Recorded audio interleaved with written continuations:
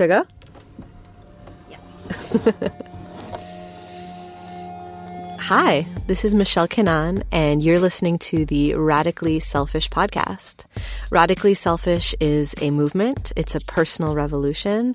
And so I'm talking to women that have personally revolutionized their own lives and taken back the definition for what it means to be happy, healthy, and to do things their own way. Fuck what society tells you to do. You get to live the life that you want. On this episode, I'm talking to one of my favorite Instagram influencers, Melinda Alexander, or as you might know her, Moo Mansion. We go deep on so many different topics, but what was really cool for me was to go behind the scenes with somebody so authentic and real, and how she deals with her public persona and her real life, and how she's using Instagram to connect with people in a really authentic way.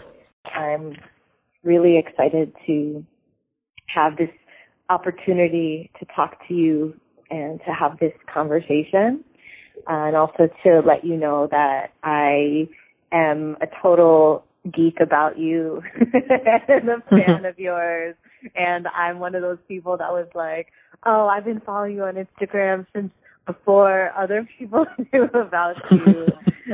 So I'm really proud about that. Yeah, I've been feeling that. I don't know what it is that I want to say or do, but I just want to have an acknowledgement for those people, because I feel like someone liked a picture the other day that I know has been following me for years, and it's a different type of relationship. I feel like you've seen a lot of change and a lot of growth, and it's just trippy. Like, there's some people who obviously just got here because there was a couple posts that I mentioned last week that a lot of people unfollowed me for that were just classic Melinda. And I thought, oh, they must be new. Must have been some new people, because naked and crying is kind of my thing. And I almost wish I didn't have a good title for my book, because naked and crying is kind of a great title. Well, you could make it the second book. The second book, yeah. I'm gonna meditate on naked and crying, because I just feel like that pretty much sums it all up. I wonder if there's if that Instagram handle is available. Maybe that's something just to have as a backup. I already have 3 or 4 just in case, so no one else takes them. Well, I know there's another Instagram feed, or there's a meme of people crying while eating food. So, and it has millions of followers. So people, they want to see. Yeah, they want to see. Crying and eating. Exactly. But what you were saying about your journey and where you've been, that's really so much why, or one of the reasons so much that I wanted to talk to you and interview you for this podcast, because it's been so beautiful to watch you unfold and watch how you've really just walk the path of becoming your own medicine, and of being more and more you, and discovering more and more what makes you you, and being proud as hell about it, and how through doing that you've created space for so many other people to drop in and to heal and to love themselves. And you're such an amazing example, and I just really wanted people that didn't get to know you yet to be able to touch that kind of energy and experience it, and for people that do know you or just starting to get to know you to be able to learn more and to hear more. So maybe we could just start by you sharing, in your own words, who you are, where you're going, where you've been. Yeah, who knows? Who knows who I am? If I don't know, you probably don't know. And one of the kind of cool / strange things about social media is that we all, just out of some natural reaction, we create stories about who people are. And so there's probably a million versions of Melinda that exist that may or may not actually be who I am in other people's eyes. And so there's that layer, too, of I've been Melinda for 37 years. I've only been Moo Mansion for 5 or 6. And so always checking in with that layer of who I really am versus who people create me to be. So I don't, even though I've been self-employed for 6 years, I don't have my elevator pitch down about, who I am or what I do. It's always changing. And one of the things I somewhat pride myself on is my choice. I don't know if it was even intentional, but to not be a brand and not be a business even per se. Though I do make my living doing this, I feel like it is just still, it's me and it's my journey, and I'm helping other people who are on similar journeys and other women who are trying to figure shit out by processing my own stuff out loud and sharing what I learn as I learn it. And so I feel like that's kind of what I do. And I had the foresight to just both name my, Instagram handle and my tagline, I do women's work and get free, as very broad, out perspectives. Like everything that I'm going through, from marriage to divorce to abuse to motherhood to dating to spirituality to body image, is all women's work. It's just all part of the process of dropping into our identity as women. And so I get to keep changing, and I don't have to change my business model, and I don't have to change my name, because all I ever said was I do women's work. and getting free is really at the core of what that, a lot of people do women's work, and that looks very differently for them. But for me, it's all based in a desire to really shift some stuff, mainly internally, about what it means to be a woman at this moment in time and in this incarnation of me and in this body. And a lot of it is getting rid of and getting free from structures and patterns and socializations that I didn't willfully choose. Or maybe I did, but I chose from a place with blinders on. Mm-hmm. And so I'm always just peeling back another layer and seeing what's under any of it and where it came from and who gave it to me, and do I want it or not want it, and does that part resonate with who I want to be, or does it feel old and icky and stuck, and can I get free from it? So that's the work I'm doing. It's always looking differently. It's definitely in a kind of transitional phase right now. Just because I've been doing some deeper spiritual work, and it feels good. It feels good to have that fluidity, and I am aware so clearly that that's a privilege, and that for this to be how I live my life and how I make a living, when so many people are barely making a living and are in jobs that, don't have flexibility and don't allow them to show up as themselves. And here I am, like, getting to gallivant around crying naked. But I think that's part of our responsibility, and that's part of why we do the work on many levels. Like, to be an example, like to show other women what's possible, and in terms of behavior, in terms of expression, in terms of freedom, and then B, while through doing that, knocking shit down, like breaking those structures, like questioning things, like asking other people to question those things, like, because on the one hand, this work can be very self-centered or very selfish, but we do it for all the women out there. We do it for our mothers that could never do it, and for our children, so that they don't have to go through the same things that we're going through. Like, when we look at society, like in a way, that's a huge inspiration for what we're doing and what we're going through. We can't ignore it anymore. People, we don't do things for likes, and we don't do things for followers, but when you realize that a lot of people are resonating with what you're saying, it means something. It means like, oh shit, okay, I'm not, here I was thinking it was just me. And I think that that's one of the, strengths of social media, is there's plenty of things about it that I think are mind fucks. But one of the ways that I think it alleviates some anxiety is we grow up pretty, I don't know if introspective is the right word, but kind of, even if you have a lot of friends, I was always very popular, but I wasn't talking to them about my deep stuff. I was coming home and hiding that shit away and shoving it places.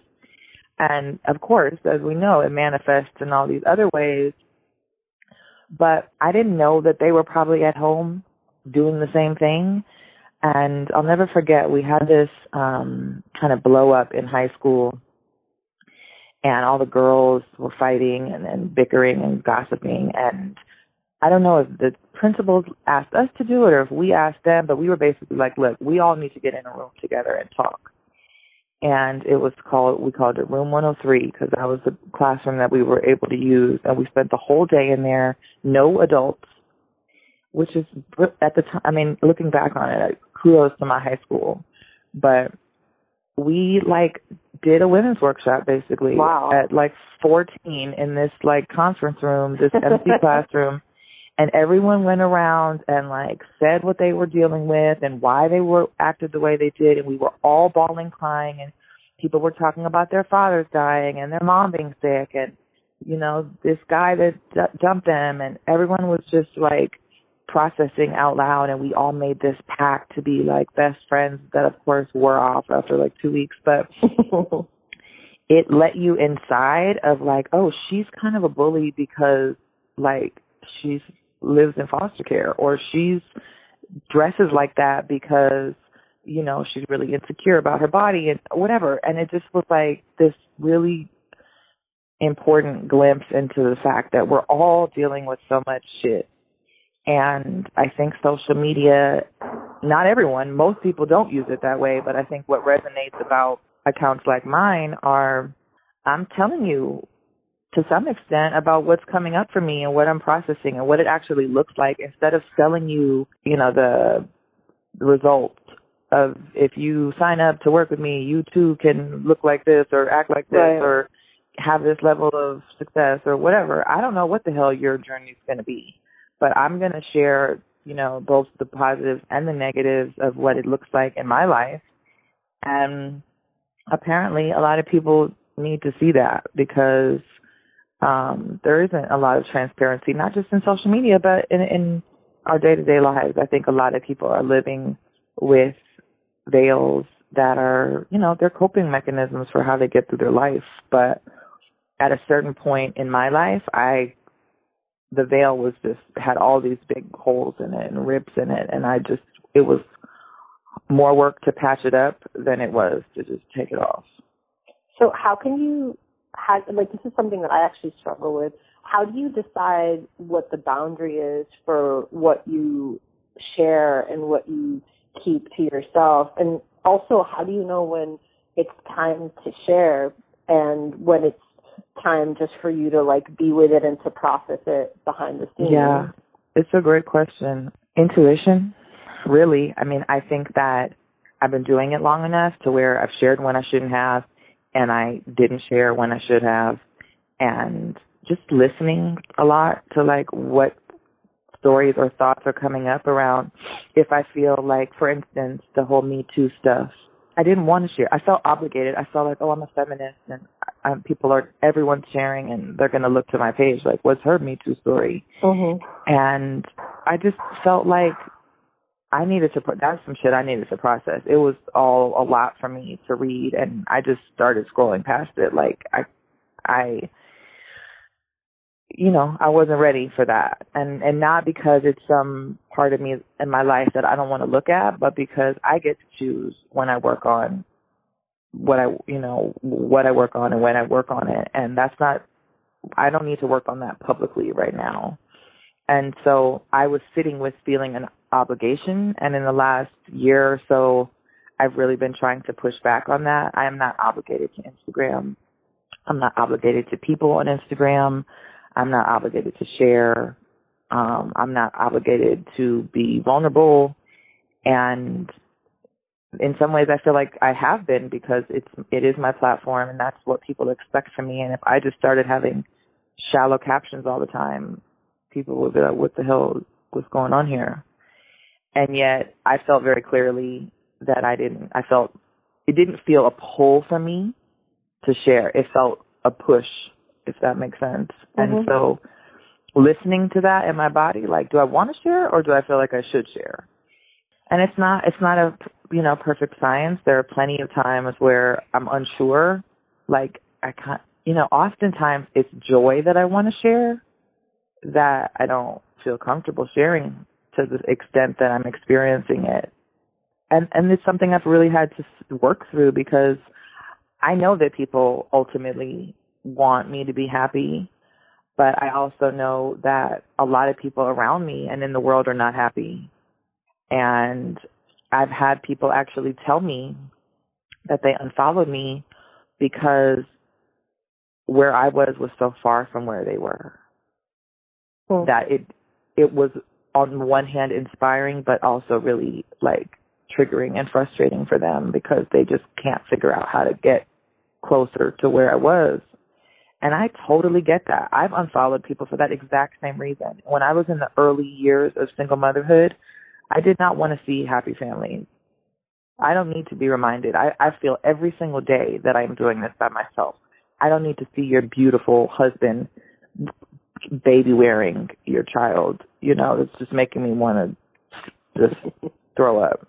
That's so funny. I was talking to, I was at a Mama Gina's weekend, this weekend in New York City. And I was talking to a woman there, and she was saying how painful it was for her to feel her desires because it brought up the realization of how far away from them she was and how attainable they felt to her. Mm-hmm. Unattainable? Yeah, or just yeah. She, to like see all the things that she wanted, and then that feeling of not having them, that was just so painful for her to be with, that it was easier for her to try to shut out the desire. Yeah.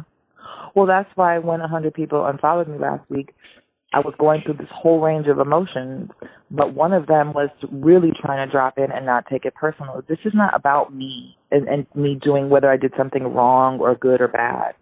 It's about that people are all at different places, and I don't have a judgment of someone who isn't ready to work on her body image. Like I was saying about the sexual trauma stuff, you work on it when you're ready to work on it. And sometimes you don't have a choice and it hits you over the head and you have to deal with it immediately. But I feel like we all come into our healing when it's time. And and that goes for both the hard stuff and the good stuff. So if, I have a couple of, for instance, girlfriends who lost babies last year, and they just couldn't be on social media because everybody was having babies. Yeah. And it's too hard. And I get that, dude. I wouldn't be offended if I knew that someone unfollowed me because they were looking for love and so deeply, more than anything, want companionship. And here I am with this beautiful man, experiencing this level of intimacy. I get it. And so, I said it in a post the other day, which was ironic because I was feeling unclear about my feelings. And so I was having like a push away from Instagram where I was like mad at it, even though I knew I was telling myself not to take it personal. I was still mad. Like, how dare those people? Like, I just felt like, I don't know, rejected. And so I didn't want to be vulnerable, and I didn't really know how to articulate it. And so I did a post eventually after a few days of sitting with that kind of just said all that. Like, I can't please everybody. I don't, some people I'm going to be too happy. Some people I'm going to be too sad. It's like, some people I'm too revolutionary. Some people I'm not revolutionary enough. And I feel like I've spent a lot of my life in that dance, like really trying. I want everyone to be happy with me, and I want everyone's approval that I am a good person and I'm doing good things, and like really embodying that's not even possible. And that shouldn't really be my ultimate desire. My ultimate desire should be living in my most authentic truth, and that if I'm really doing that, there's going to be actually quite a few people who aren't that into it. And that's hard for me to swallow, but I try to strive towards that. And so when I shared that, kind of with some nervousness, that was a super popular post because apparently, again, most people feel that pull. And there were some people who commented like, fuck them or do you? And I, while I appreciate the like encouragement, I felt like that sounds easy. But when you really are experiencing the rejection, I don't think most of us, like people who say I give no fucks, like I give a lot of fucks about a lot of things. And I don't even have the desire to give no fucks. That's not even, whenever I hear that, I'm like, what is that? That doesn't resonate with me.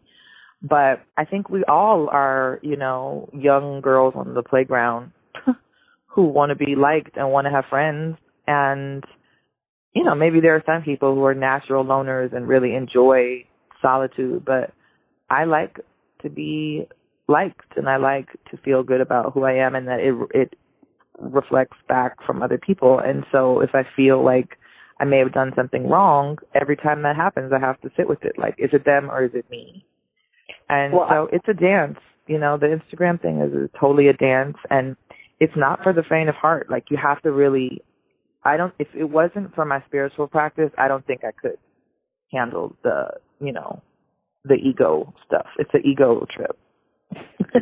Yeah, I really admire how you're talking about this in the way that I get to hear you, just like with your posts, and I get to think about my experience and what like goes on with me. And it really resonates what you're talking about. Like I'm going through a conflict with a really close family member right now where it feels like the more I shine or the more I become comfortable or myself or like visible in my truth, the more burn or fire or anger that I feel, or like the more resistance I feel from that person. And I in the same way, like I've had to turn to my spiritual practice, and it's just so amazing to think about using a spiritual practice or Instagramming as a spiritual practice, or like incorporating social media and being in that kind of platform and using it as part of like your journey. Because people don't talk about social media in that kind of way. They talk about it just in the ego, but what we're doing also with me, like my posts are like super, they're like journal entries, that's part of like our mission or how we're living our life, is to constantly grow or learn or teach or be in community. And so we're just using those platforms to enable that process along too. Yeah, and you'll see who vibes with it and who doesn't. And for some people, they're like, this shit is too long. She always telling a story, I like to keep it light at my work. And, like you said with the family member, I mean, beyond social media, forget about, when you lose 100 followers, you don't even know who the hell they are. Right. When you lose a person in real life, like, I lost a lot of people in the last few years for various reasons, and I wasn't used to that. Like, I held on tightly to my relationships to the point where I bended in lots of ways to accommodate them, and I kept a lot of things to myself, and I played small, and I did all the things that make people comfortable and happy.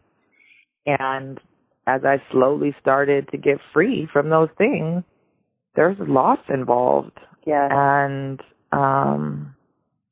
it's hard, and it's one of the things that I'm going to talk about in my online group next year is we don't talk about like breakups beyond romantic.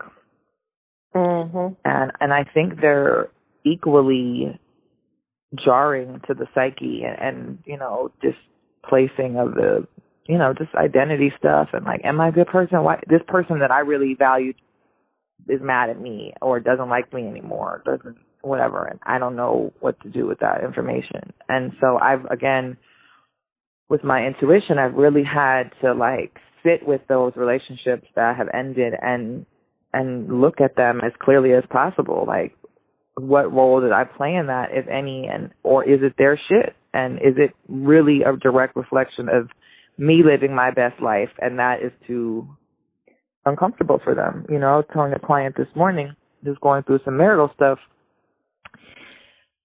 And you're the perfect person. I'm looking forward to actually talking about the radically selfish part, because that's something that I got my astrological chart done for next year, and that's basically what's being asked of me in order for me to maintain my health and my business. Yes. And I'm like, I don't even know what the hell that looks like. So let's get to that in a second. But I was telling a client kind of the same thing. Like, she's got health issues, and I was telling her, like, you need to pour into yourself in a way that you have not ever done. And I will tell you now that your husband in particular, but your kids, everybody, isn't going to love it, because even when they say they do, like, oh, take care of yourself, what they really mean is go to the spa, then come back home and do all the other stuff that you normally do and be an emotional labor and physical labor. But you can go get your nails done, go take a couple hours, then come back and be a slave. And so when we show up differently and we say no to things, and we don't call someone every single day, and we don't text back immediately, and we don't do a million favors, and we don't overdo it and overextend ourselves, the people that were benefiting from that feel it. And they feel a sense of rejection, when it's not that I'm not showing up for you, it's that I'm trying to show up better for myself. And I think, it's a good segue to talking about that. But I think one of the important things in that transition is articulating that that's what you're doing. Because if you used to text someone every day and now you're not texting them but once a week, and they don't know why, that's going to feel a lot different than, hey, look, my health's really suffering. I'm really trying to, not be on my phone as much, and really, like, do more yoga or take a nap or whatever, and I'm trying to spend more time with my family or whatever it is. It doesn't mean that they still won't feel a level of loss on their part, but at least they're clear that it's not them. It's, it's you. And so, I don't have that down, because I am a chronic people pleaser, and I also have a lot of stories about worth being tied to service. And so none of that, though, is really service to myself, even if I say it is, even if I talk about self-love a lot. I definitely still suffer from a little bit of martyrdom. Mm-hmm. Mm-hmm. Well, look, when people hear the term self-care, the things that they think of are like I'm going to get a manicure, let me get a massage, let me go to the spa with my friends. They don't necessarily go levels deeper, which is remove toxic energy from my life and don't do things that aren't like a full-bodied yes, like say no when you want to say no, and then all the, I'll call them consequences that come from that, but all the reactions that come back from taking those kinds of activities. And we often wish that we could have the foresight to say, hey, I'm not going to call you as often because I'm taking care of myself, but we're not always able to plan it in that way or be so clear. Like sometimes even sending that message to someone else is just like too much, and you just don't even want to do it. And we all have the permission to do that. I think what needs to happen next, what people forget, is there's like another level. It's like, how do you keep those boundaries? Like, how do you continue to show up for yourself, even if other people don't like it? And even if other people will have a bad thing to say about it, like, how do you stay connected to your intuition and to your truth and to your self-love and to holding that kind of space for yourself? Because ultimately we're the only ones that can create that kind of space and care for ourselves, even if we wish that other people could do that, because they need to do it for themselves too. And so when I think about radical selfishness, I think about personal revolutions that we create for ourselves, like that kind of space and prioritization that only we can make, that as much love and good intention as the people around us might have for us, they never fully know what we need. Only we know what we need, and only we can be the ones to give ourselves that kind of medicine and care for ourselves and treat ourselves in that kind of way. And it takes, first and foremost, I just think, a decision and that kind of attention and its own consciousness practice. Mhm.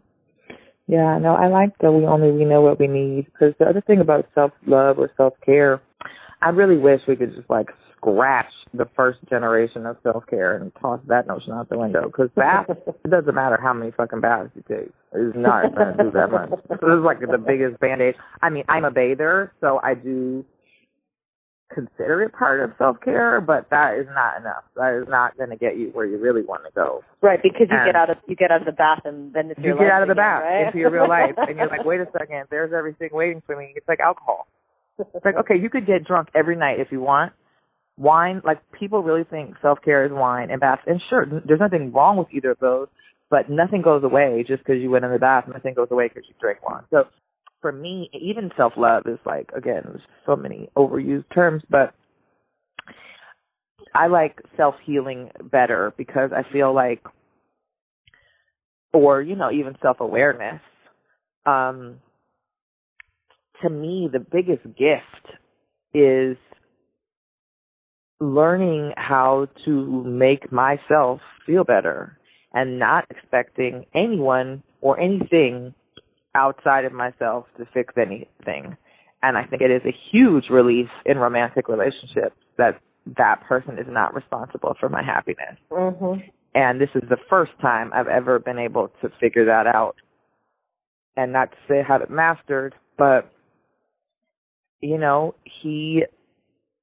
we don't make each other happy. Like, we're happy together, but he's his own person and he's got his own shit, and I can't fix his shit, and I'm not trying to fix his shit. For the first time in 37 years, I'm not trying to fix his shit. I just am sitting next to him on the couch while he's feeling his shit, and I'm feeling my shit. And the tools that I cultivated in my solitude have been so helpful for me. That is what self-care is. I am caring for myself, and I know what I need. And I can't expect him or my mom or my son or my friends to really give it to me. I'm the only one that knows the nuances of what works and what doesn't work, and what I need to work on, and what this emotion feels like in my body, and what this is triggering in me. And I think, so that's what I'm saying, self-exploration is so important, because that's how you figure that stuff out. Bringing it back to baths, the beauty of baths is that's where I do a lot of self-exploration. Yes, it's not the bath itself that's doing anything, but it's a forced meditation, because I'm in the bath, it's wet, I can't really do anything. You know, like, I'd love to read in the bath, but I don't understand how people do that. Like, what are you reading with? Who's turning the page? So it's just this time to sit and to think and to breathe and to be. And a lot of interesting stuff comes up for me in the bath. And so, you know, I think people, you know, I feel like I talk about this a lot, particularly on podcasts, but just our relationships with ourselves are just, that's what self-love is. It's not just loving your body, you know, loving your belly and all the things I talk about. Those are like all little components of what a relationship with myself looks like. And it's just as much about my emotions as it is about my belly. And emotions come up for me that I don't like, and I don't really want them, and I'm mad to see them there in that part of the day. And yet, because I am doing this work and I'm actively engaging with it, I can look at them pretty clearly and see where they came from, you know, what they mean. And I also know more and more how impermanent they are. I mean, sometimes they literally last for 20 minutes and then they're gone. And there were times in my life where I would have made a whole day or week out of a feeling. And now I just am in a more fluid place. And that's a strange thing, going back to social media, is people like to know how you're doing. I don't even ask that question anymore, because it's just a weird fucking question. How are you? I don't know. I mean, I'm right at this moment. I'm good. Yesterday I was terrible. You know, and maybe And I don't know. It's just something weird about that nature. It feels very permanent. Like, how are you as a person, or how are you right now? I mean, it's a fake question. At least in like American culture, it's a fake question, because a lot of times people just do not even want to know.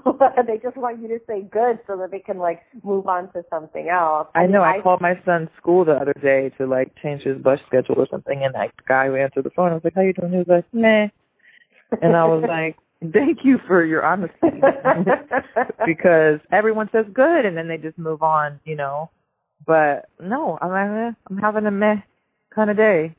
I just started saying everything, because that's another thing too that I learned with myself and with my clients is like we can get so caught up in one emotion or feeling, but we don't even realize there's actually like a whole spectrum of things that's going on. But you can be miserable and sad and completely grateful and thrilled at the same time, or you can be like it's like there's three boxes to check, and it's like I'm feeling 4 things actually at the moment.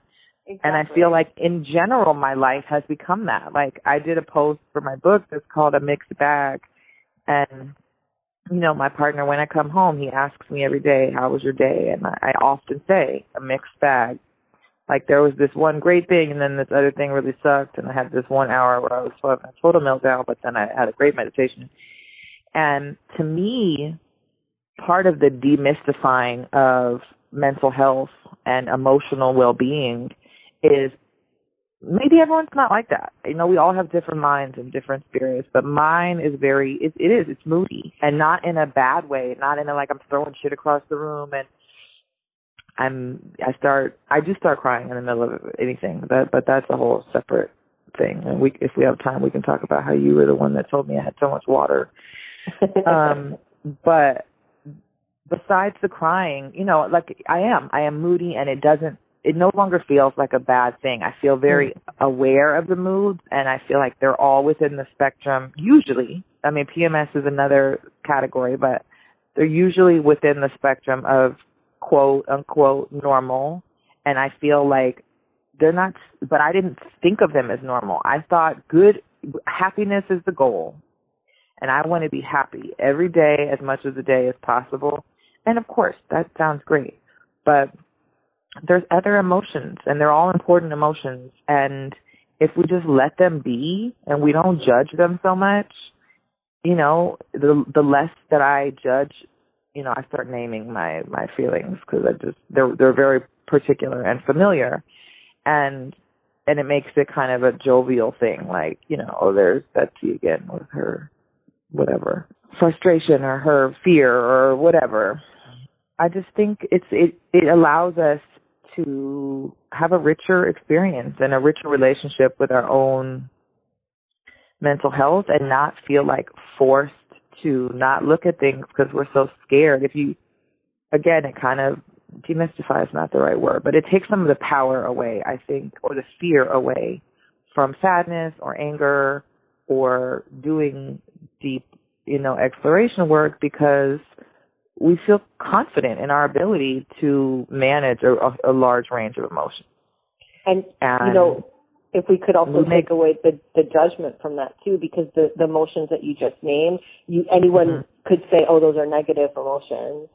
And it's so interesting, like the choice of words that we use, just like when you would see someone crying, you would immediately say, what's wrong, right? As if like you're just creating this context that there's a problem, or there's something wrong, or there's something that needs to be fixed, or something that needs to be moved along. And so if we can just look at it as intensities, or if we can say, hey, what's going on, or what are you going through, instead of putting that judgment or putting that negativity around it, that also changes how we relate to having those kinds of feelings too, because you can have like intense joy, and that's cool, right? Like we love it, we accept it, like other people are happy to see us like that. But then you can have like intense sadness, and if you learn like not to show that, or that it's a burden, or, you know, then you're going to not only have the feeling, but then you're going to have your reaction to the feeling, and now you're dealing with like trying to bottle something up or cover something up, and it becomes this overwhelming experience, instead of just like, yep, I'm feeling it, I'm having all the colors of the rainbow now, and then what's next, right? Yep. And then that's the transparency part. The more that I show that. Like, I think people who are, I don't know, I don't call myself a coach, but people who offer services or of healing services feel the need to pretend like whatever they're selling you works all the time and so well, and look how well they're doing. Mm-hmm. And I am not selling you shit. I cannot tell you, I'm going to hold space for you, and I'm going to help you process stuff, and I'm going to be a reminder of things that maybe you've forgotten. But there's no final place that you get that this stuff goes away. And I think I, for a long time, wanted that. Like, when does it end? It doesn't. I'm sorry. It just doesn't. You know, it feels differently in your body. Like right now, there have been some new things coming up for me that I'm like, whoa, okay, next thing to work on. But I'm not receiving them in the same way. They feel like, I almost feel like I'm welcoming them. Like, okay, let's look at these. They don't feel like, I don't know, they don't feel painful. They just feel like, that's not true, growing pains, but they don't feel negative. That's a good word. Right. It feels like this is a growing pain. Like I did a little thing yesterday that said hard but good. And I feel like that kind of sums it up. Like, there's always work to do, but it's good work to be done. I mean, if you think about activism and social justice work, which is the tradition that I was raised in, like, it's always hard. And there's mountains and mountains for miles and countries worth, as far as you can see, of work to be done. That doesn't mean we don't do it, or that we don't enjoy it while we're doing it, or that every little small victory is not, you know, worth fighting for. If you just felt like, you know, well, it's just too much work, or here's another thing, and here's another thing, so I give up. But it's like you are committed to making the world a better place, and if you can do that with yourself and commit to making your life better, not just because you're chasing joy and happiness, but because you're improving. Like, you know, I talk about it all the time. Like, what I look for in a friend or a partner is just someone who is working on their shit, man. I don't need you to be done with it. I just want you to be engaging with it and not be suppressing it and not be in denial. I think, you know, the most unattractive people, to be honest, they're just people like, now I'm not judging you, but I don't necessarily want you in my immediate energetic sphere, are people who are just in denial about their shit. Like, they just have no clue that they're behaving the way that they are, or that they're, you know, like, why is this happening to me? Like, oh, well, do you really want to know? Because I have some thoughts looking from the outside, but most people do not want to know. Most people don't really want to know. And so then you're like, what kind of advice do you give someone where you can see why they're manifesting a lot of the stuff that they are, but I'm watching from the outside, but you don't really want to know because you were doing the same thing forever. So I feel very fortunate that everyone in my immediate life, from my parents to my partner to my closest girlfriends, are all on the journey. And just always checking in with, like, you know, what's going on in here, man, and what's working and what's not, and how can I show up better for myself, which is a good transition. How can I show up better for myself, and how can I show up better for other people? And I think the thing that I struggle with, well, let me rephrase that. I think it's not even a struggle. It's just something I'm engaging with around the radically selfish concept is, you know, I feel like I've been making probably since I met my partner, actually. When I met him, I just felt like I was drowning, and not even in bad things, but just other people's shit, to be honest, like obligation to my family, to my friends, to my, you know, mainly my family and friends. It just felt like, whoa, this is more than a full-time job. And here I am, a single mother trying to get this, you know, sustain myself. And I am a full-time caregiver for multiple people. And he was just from the outside like, yeah, you need to make some adjustments, and you need to create some boundaries, because I'm watching you drown, and I don't even know if you have room for me, basically. And I knew it was true, but I was like, I don't know what that looks like. I don't know how, you know, my mother is a giver. And she just says yes to everything and then figures it out later. And, nurtures everyone and just makes it work. And a lot of moms are like that, So that was the model that I grew up with is like superwoman kind of. But she would also crash and be in her room for like a week with a migraine under the pillows because her body she would go, and she'd get everything done. And then as soon as whatever the thing was, prom or, your birth or your marriage or whatever, she would just like zonk out because she was just like done. Yeah. And I have a lot of health issues, and I'm very aware that they are a result of doing too much. And so I'd say the last 2 years has really been a scaling back, both of production and how much I'm trying to do and how much I give to others. And it's really hard. And like I said, I've had some friends that I don't even know why. They never told me, but I just had friends that have disappeared and fallen off. And I have had friends that didn't disappear that have said, I need more from you. And I'm just like, okay, I'm trying. And my reaction to that initially is always like, okay, of course, I'll give you more. I'm sorry, I didn't know you needed more. And yet I don't really have any more. Mm. And so just always figuring out that balance of, and people say balance is a myth or whatever, but I don't know. I'm a Libra. I don't think it's a myth. I think that there is perfectly balanced, maybe not. Consistently balanced, maybe not. But are you engaging in taking one thing off one side and putting it on the other side to where it feels better in your body? That's my idea of balance.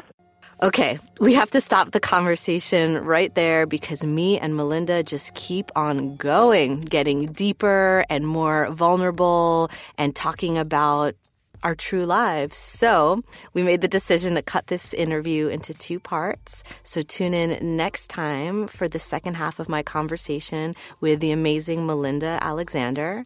And in the meantime, make sure you subscribe and rate the Radically Selfish podcast so that more people can hear these incredible true stories of unapologetic women around the world that are doing the damn thing and that are getting free. And I want to give a big shout out to my crew of women that are guiding me and supporting me in this journey, including my producer extraordinaire, Nikki Thomas. And also thank you to Dux for my theme music. I love it so much. Have a great week.